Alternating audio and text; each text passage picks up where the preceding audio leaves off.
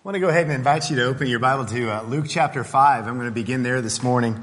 I want you to put yourself in a position if you had two doors in front of you for the life ahead, and you're given the opportunity to choose one of those two doors, and one is labeled peace, and the other is labeled purpose. Which door would you choose?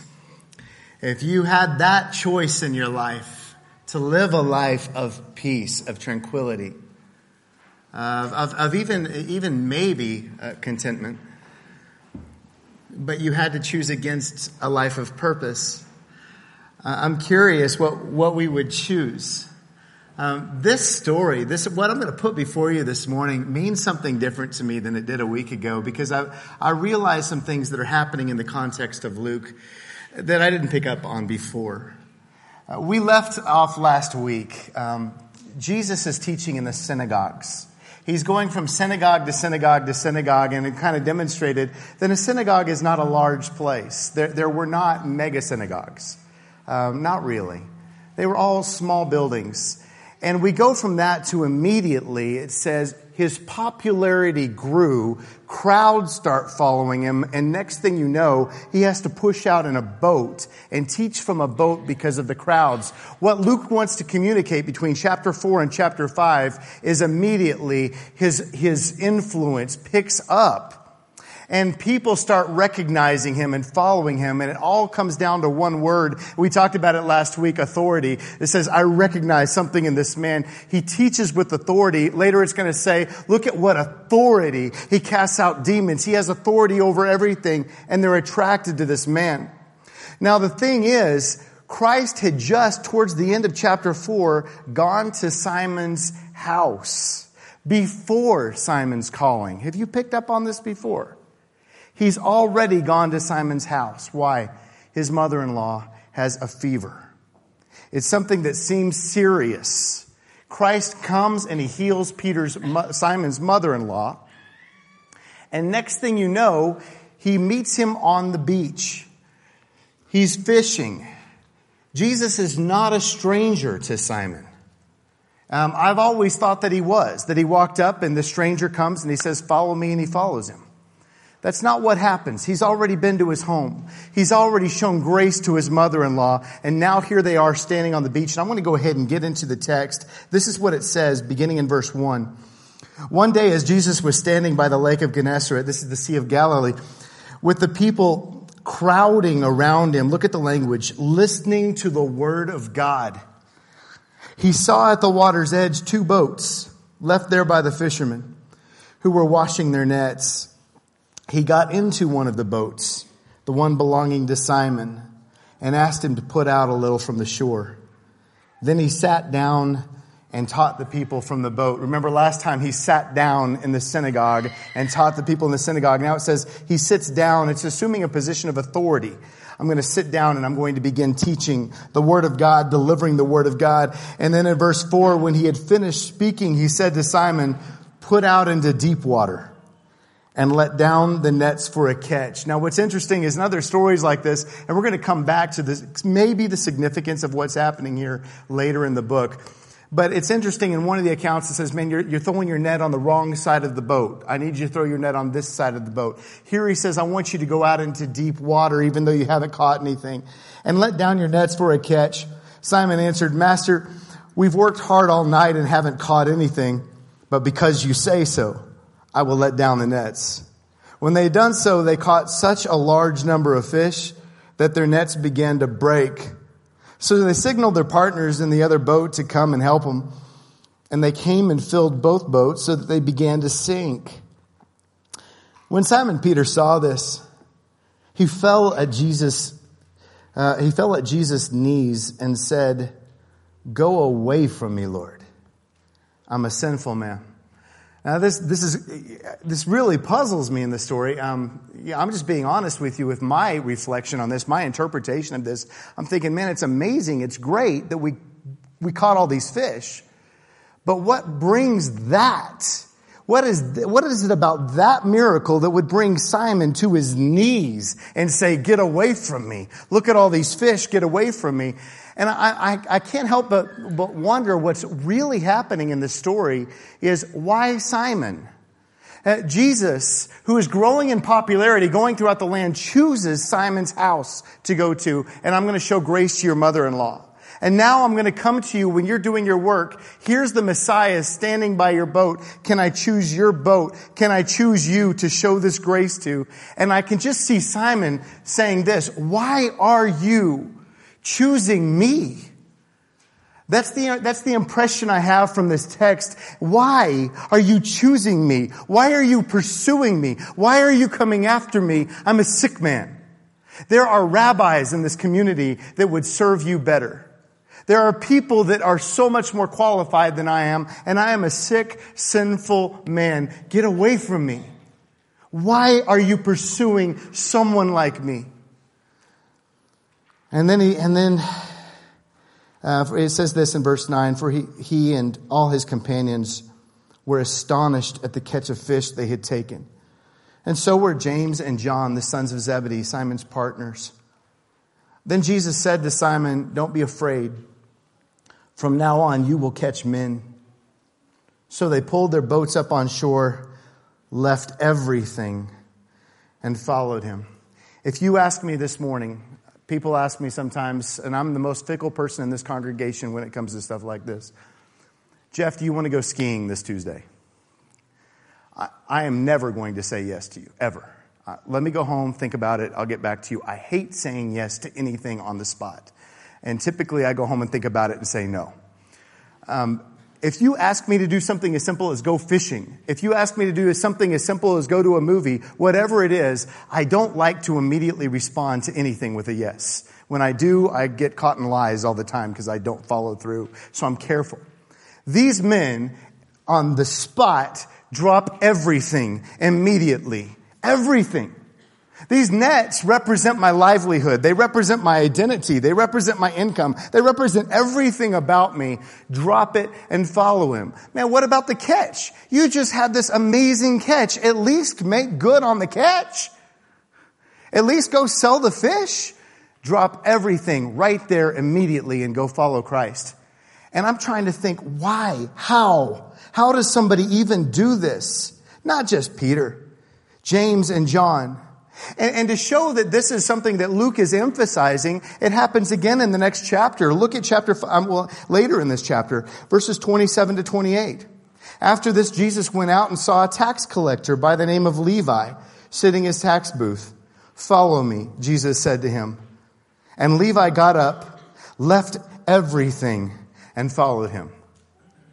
This theme is carried throughout the book of Luke. And so this message that I'm giving this morning, if there's one thing I want to drive home, it's Jeff is not being creative. This is not my message. This is something emphasized throughout the entire book. Let me give you some verses. These are all taken from the book of Luke. Chapter 9, take up your cross daily and follow me, for whoever loses his life for me will save it. Chapter 14, any of you who does not give up everything cannot be my disciple. We're going to come back to that. Wow, strong language. Luke 18, a certain ruler asked him, good teacher, what must I do to inherit eternal life? Jesus says, sell everything you have, give to the poor, and you will have treasure in heaven. Then come follow me. Luke 18, Peter said to him, look, we left everything for you.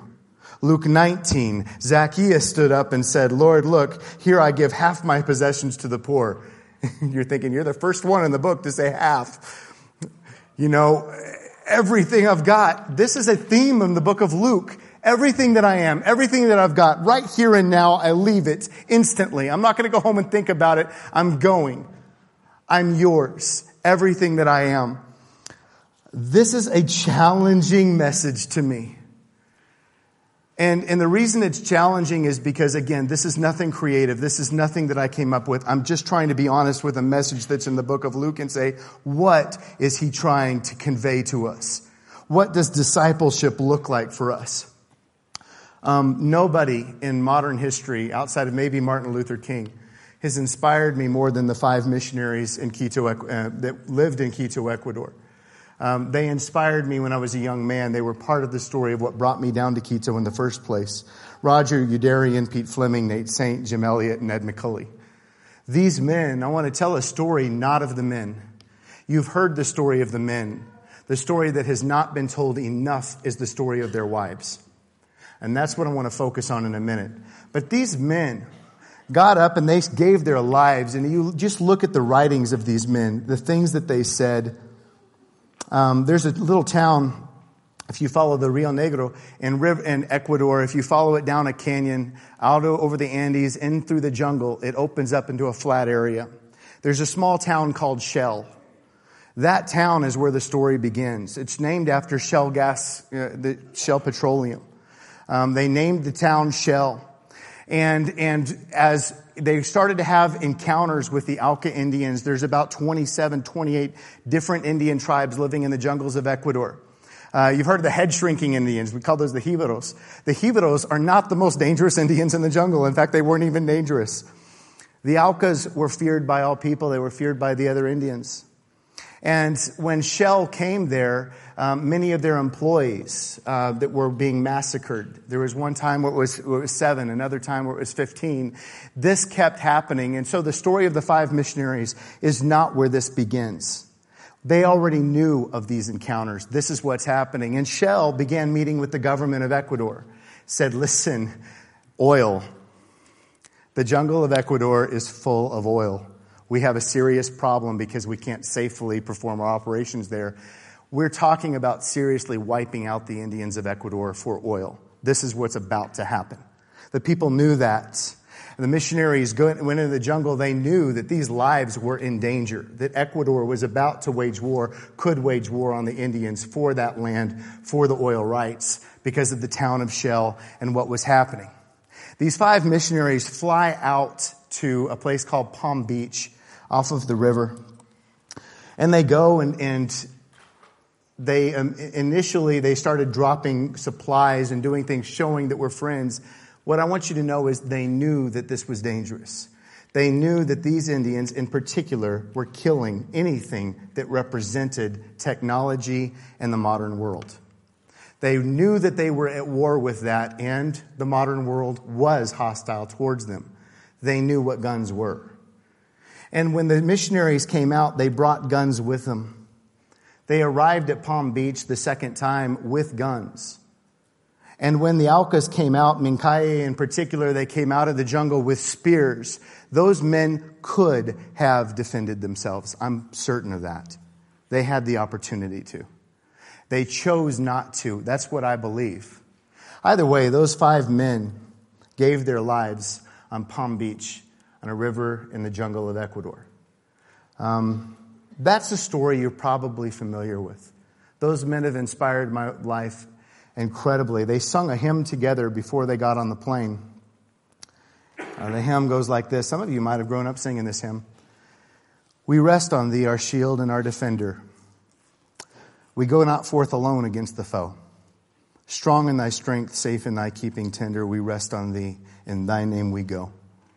Yeah, in thy name, O captain of salvation, in thy dear name, all other names above, Jesus, our righteousness, our sure foundation, our Prince of glory and our King of love. We go in faith, our own great weakness feeling, and needing more each day thy grace to know. Yet from our hearts a song of triumph pealing, we rest on thee, and in thy name we go. Can you hear these 5 men sitting around a yellow aircraft, a small yellow aircraft, singing this song together, lifting up this hymn before they go on the short flight? It's just 100 miles from Quito to Palm Beach. We rest on thee, our shield and our defender. Thine is the battle. Thine shall be the praise when reigning in the kingdom of thy splendor. Victors, we rest with thee through endless days. You may have seen the movie Through Gates of Splendor, or At the End of the Spear. This story has greatly inspired me because I think about these men that gave everything. There's a famous quote by Nate Saint that said, he is no fool who gives what he cannot keep for that which he cannot lose. He's no fool who gives that up. But the true heroes in the story, even though they are their wives. And I want you to put yourself in the position where you are married and you have a 10-month-year-old boy, daughter, a 10-month-year-old daughter, and your husband has just gone and given his life. And these 5 men just died, and these women are left with children, and they're left without husbands, young married missionaries. So what does she do? This is a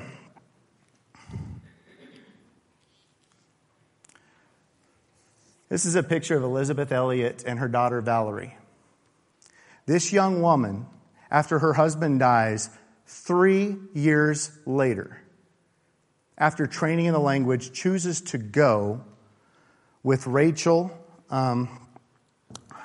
Elliot. They choose to go to the very people that killed her husband, not just to visit. She chose to go and live there and raise Valerie among the people. Now that's foolishness.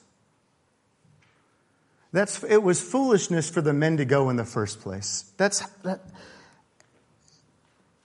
how the world would respond. That's how I feel like I respond in my own gut. Would I do that?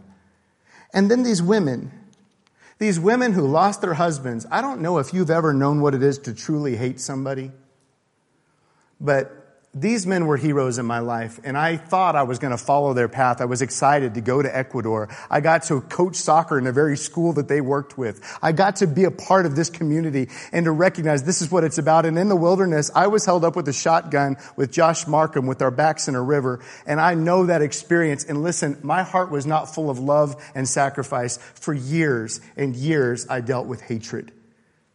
Sick hatred for the man that did that and what he did to children down there. I was full of hatred, and I can't understand this. She lost her husband. She takes her child, and she goes to those people. And listen, a Christian community was developed in that village. Mincaye, one of the men who was responsible for killing Nate Saint, Jim Elliott, and their friends, that man becomes a Christian. He said this: "We acted badly until they brought us God's carvings. Now we walk His trail." I'm offering it all up to you, God. I'm offering my life. I'm offering my husband. I'm offering everything that I am.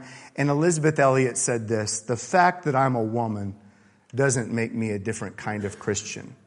But the fact that I'm a Christian does make me a different kind of woman." Man, people like this, her story has not been told enough.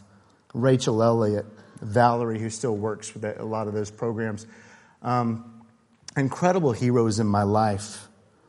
And I think if I were to be put in the same situation, where God really puts me in a position where I'm going to choose peace, or I'm going to choose purpose, what is that going to look like with me?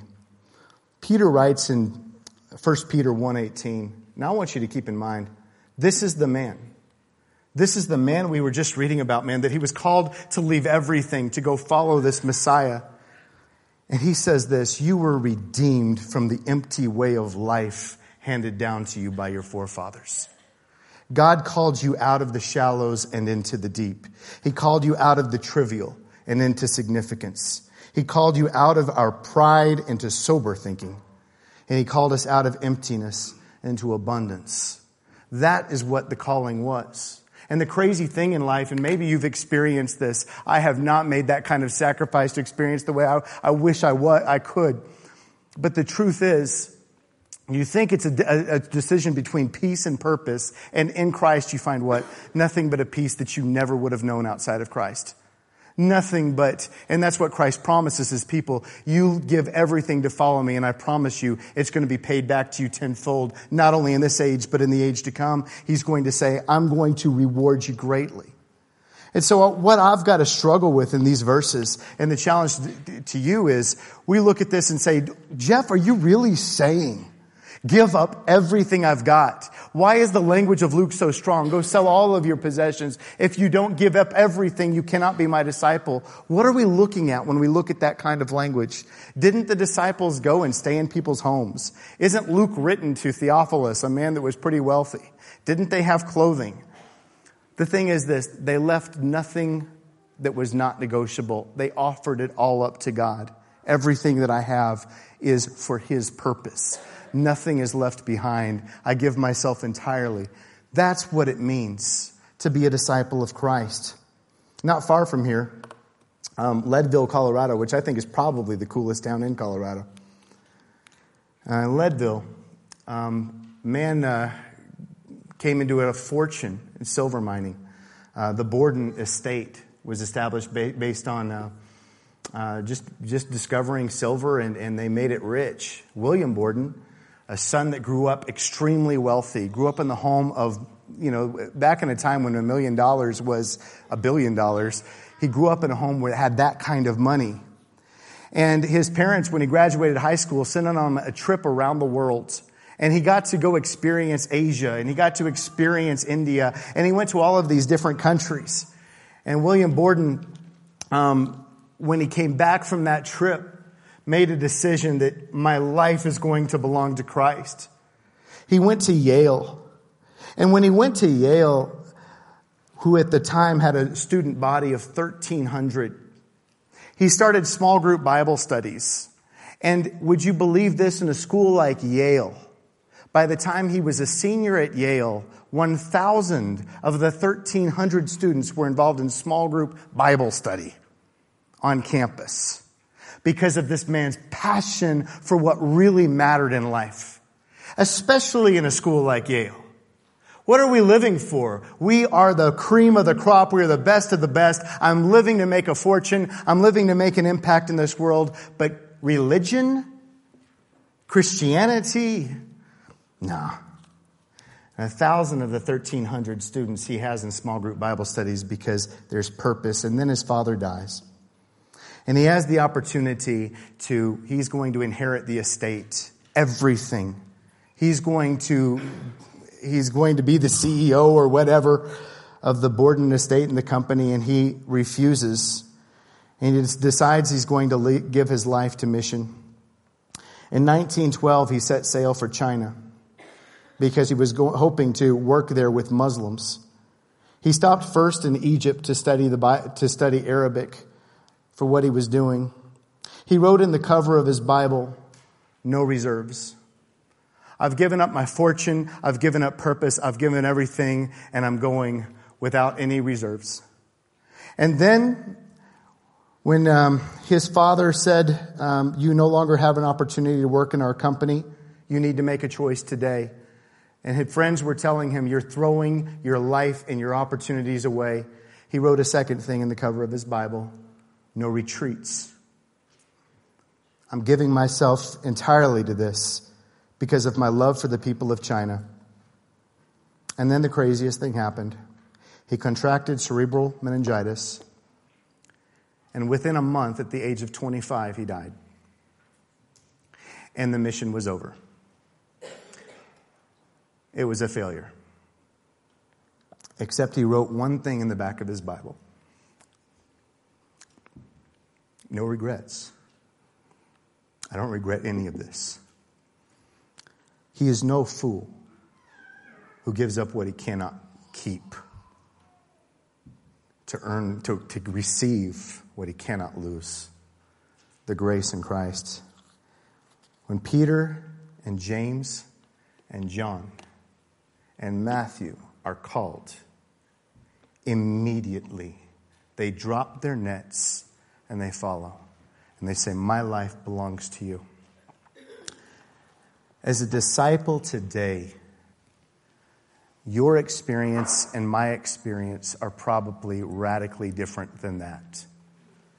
That I grew up, like many of you, going to churches and singing songs, struggling with my faith, not knowing. And Christianity to me has always been a belief. Do I believe this or not? Do I believe Jesus was raised from the dead?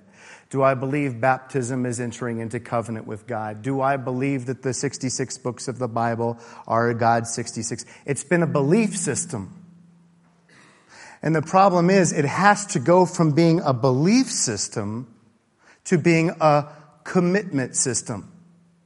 It's no longer what I believe. It's, again, have I given Christ authority in my life to where everything that I am, everything that I have, everything that I do in this life is for His glory and for His purpose. It's no longer simply what I believe. It's what I'm willing to devote myself to. Heart, soul, mind, strength belonging to Him. And there's drawing a line in the sand where it says, God, I'm going to give this part of my life to you, but not this part of my life to you. Jesus is going to emphasize throughout the book of Luke, that is not discipleship. That is not what it looks like to be my disciple. When I am baptized into Christ, it's not an empty doctrine. I am saying something. I'm saying my heart, my soul, my mind, my strength, my will, my dreams, everything about me, I bury right now into you, and I belong to you. I give myself to you. That is what discipleship is in this book. And what I love is Peter's words. In all of this, I was redeemed from an empty way of life that was handed down to me from my forefathers. He found everything in Christ. He lost himself in Christ and found everything in Him. Paul writes it this way in 2 Corinthians 4. We have this treasure in jars of clay to show that this all-surpassing power is from God and not from us. We're hard pressed on every side, but we're not crushed. We're perplexed, but not in despair. Persecuted, but not abandoned. Struck down, not destroyed. We always carry around in our body the death of Jesus, so that the life of Jesus may also be revealed in our body. For we who are alive are always being given over to death for Jesus' sake, so that His life may be revealed in our mortal body. When Elisabeth Elliot, and this is one of her favorite verses, when Elisabeth Elliot went and gave her life and her daughter's life for the people of the Alcas, when they went and gave that, she was living out that verse, I'm being handed over to death daily. Every day, and this is a personal note, I want you to know this, and I've shared this story with you before. I was an exceptionally dramatic teenager. And in my early 20s, when Melinda was dating me, she can tell you I was exceptionally dramatic. I had a lot of junk going on in my mind, right? That day in Quito, Ecuador, on Mount Pichincha, when for hours and hours I went through a very traumatic experience in my life. From that day to this day, I have been a changed person. That happened when I was 20 years old. I have been a different person since that day because I realized something. Every day of my life belongs to God. Every single day of my life belongs to God. And if He snatches the life from my chest today, all I can do is say thank you for the gift of one more day in this life. My wife, I love her. I have to offer her up to God and say she belongs to Him. I have to offer my job, my work, my thought, everything that I am. And I'm not putting myself before you and saying, look, good example of a disciple. No. I'm telling you what God calls of me. I'm not telling you what Jeff has been very good at doing. But it's a calling that I've recognized. And my prayer for you today is that you would hear, like Peter did, Christ pursuing you. Even though you don't feel worthy, even though you're the person that's going to fall on his knees and say, get away from me. You don't know me. I'm sick. I'm not what you think I am. I'm the wrong guy for this job. Christ is pursuing you. And He's calling you to a life of purpose that might not necessarily end up being a life of peace as the world sees peace. My God, I want to come before you and I praise you, not just for Peter, James, John. I praise you for modern heroes. Father, for Elisabeth Elliot, Rachel Saint, and for Elizabeth Saint and Rachel Elliott, for those that show us continually today, God, what it is to pour out your life entirely for you. And I pray, God, I know that it doesn't mean that for everyone in this room. It's not going to mean going to a jungle in Ecuador and giving our lives, God, but for every single person in this room, you have a unique and special calling. And for every single one of us, to some degree, well, to every degree, it means giving up everything, offering up everything, and saying, God, we are yours. And I pray, God, that you would guard us, protect us, and challenge us to not allow Meadowlark or your kingdom in Fort Collins to be guilty of halfway discipleship or just a belief system. I pray, God, that you'd call us into something way more radical and way more purposeful. I praise you, Father, so much for the gift of Christ and his calling in our lives, that we have left, I pray, our nets, pursuing things in this world that are trash compared to what it is to find purpose in you. I love you, God, for that message and for speaking to me through it. I need that. It's in the name of Christ we come before you. Amen. Let's worship our God.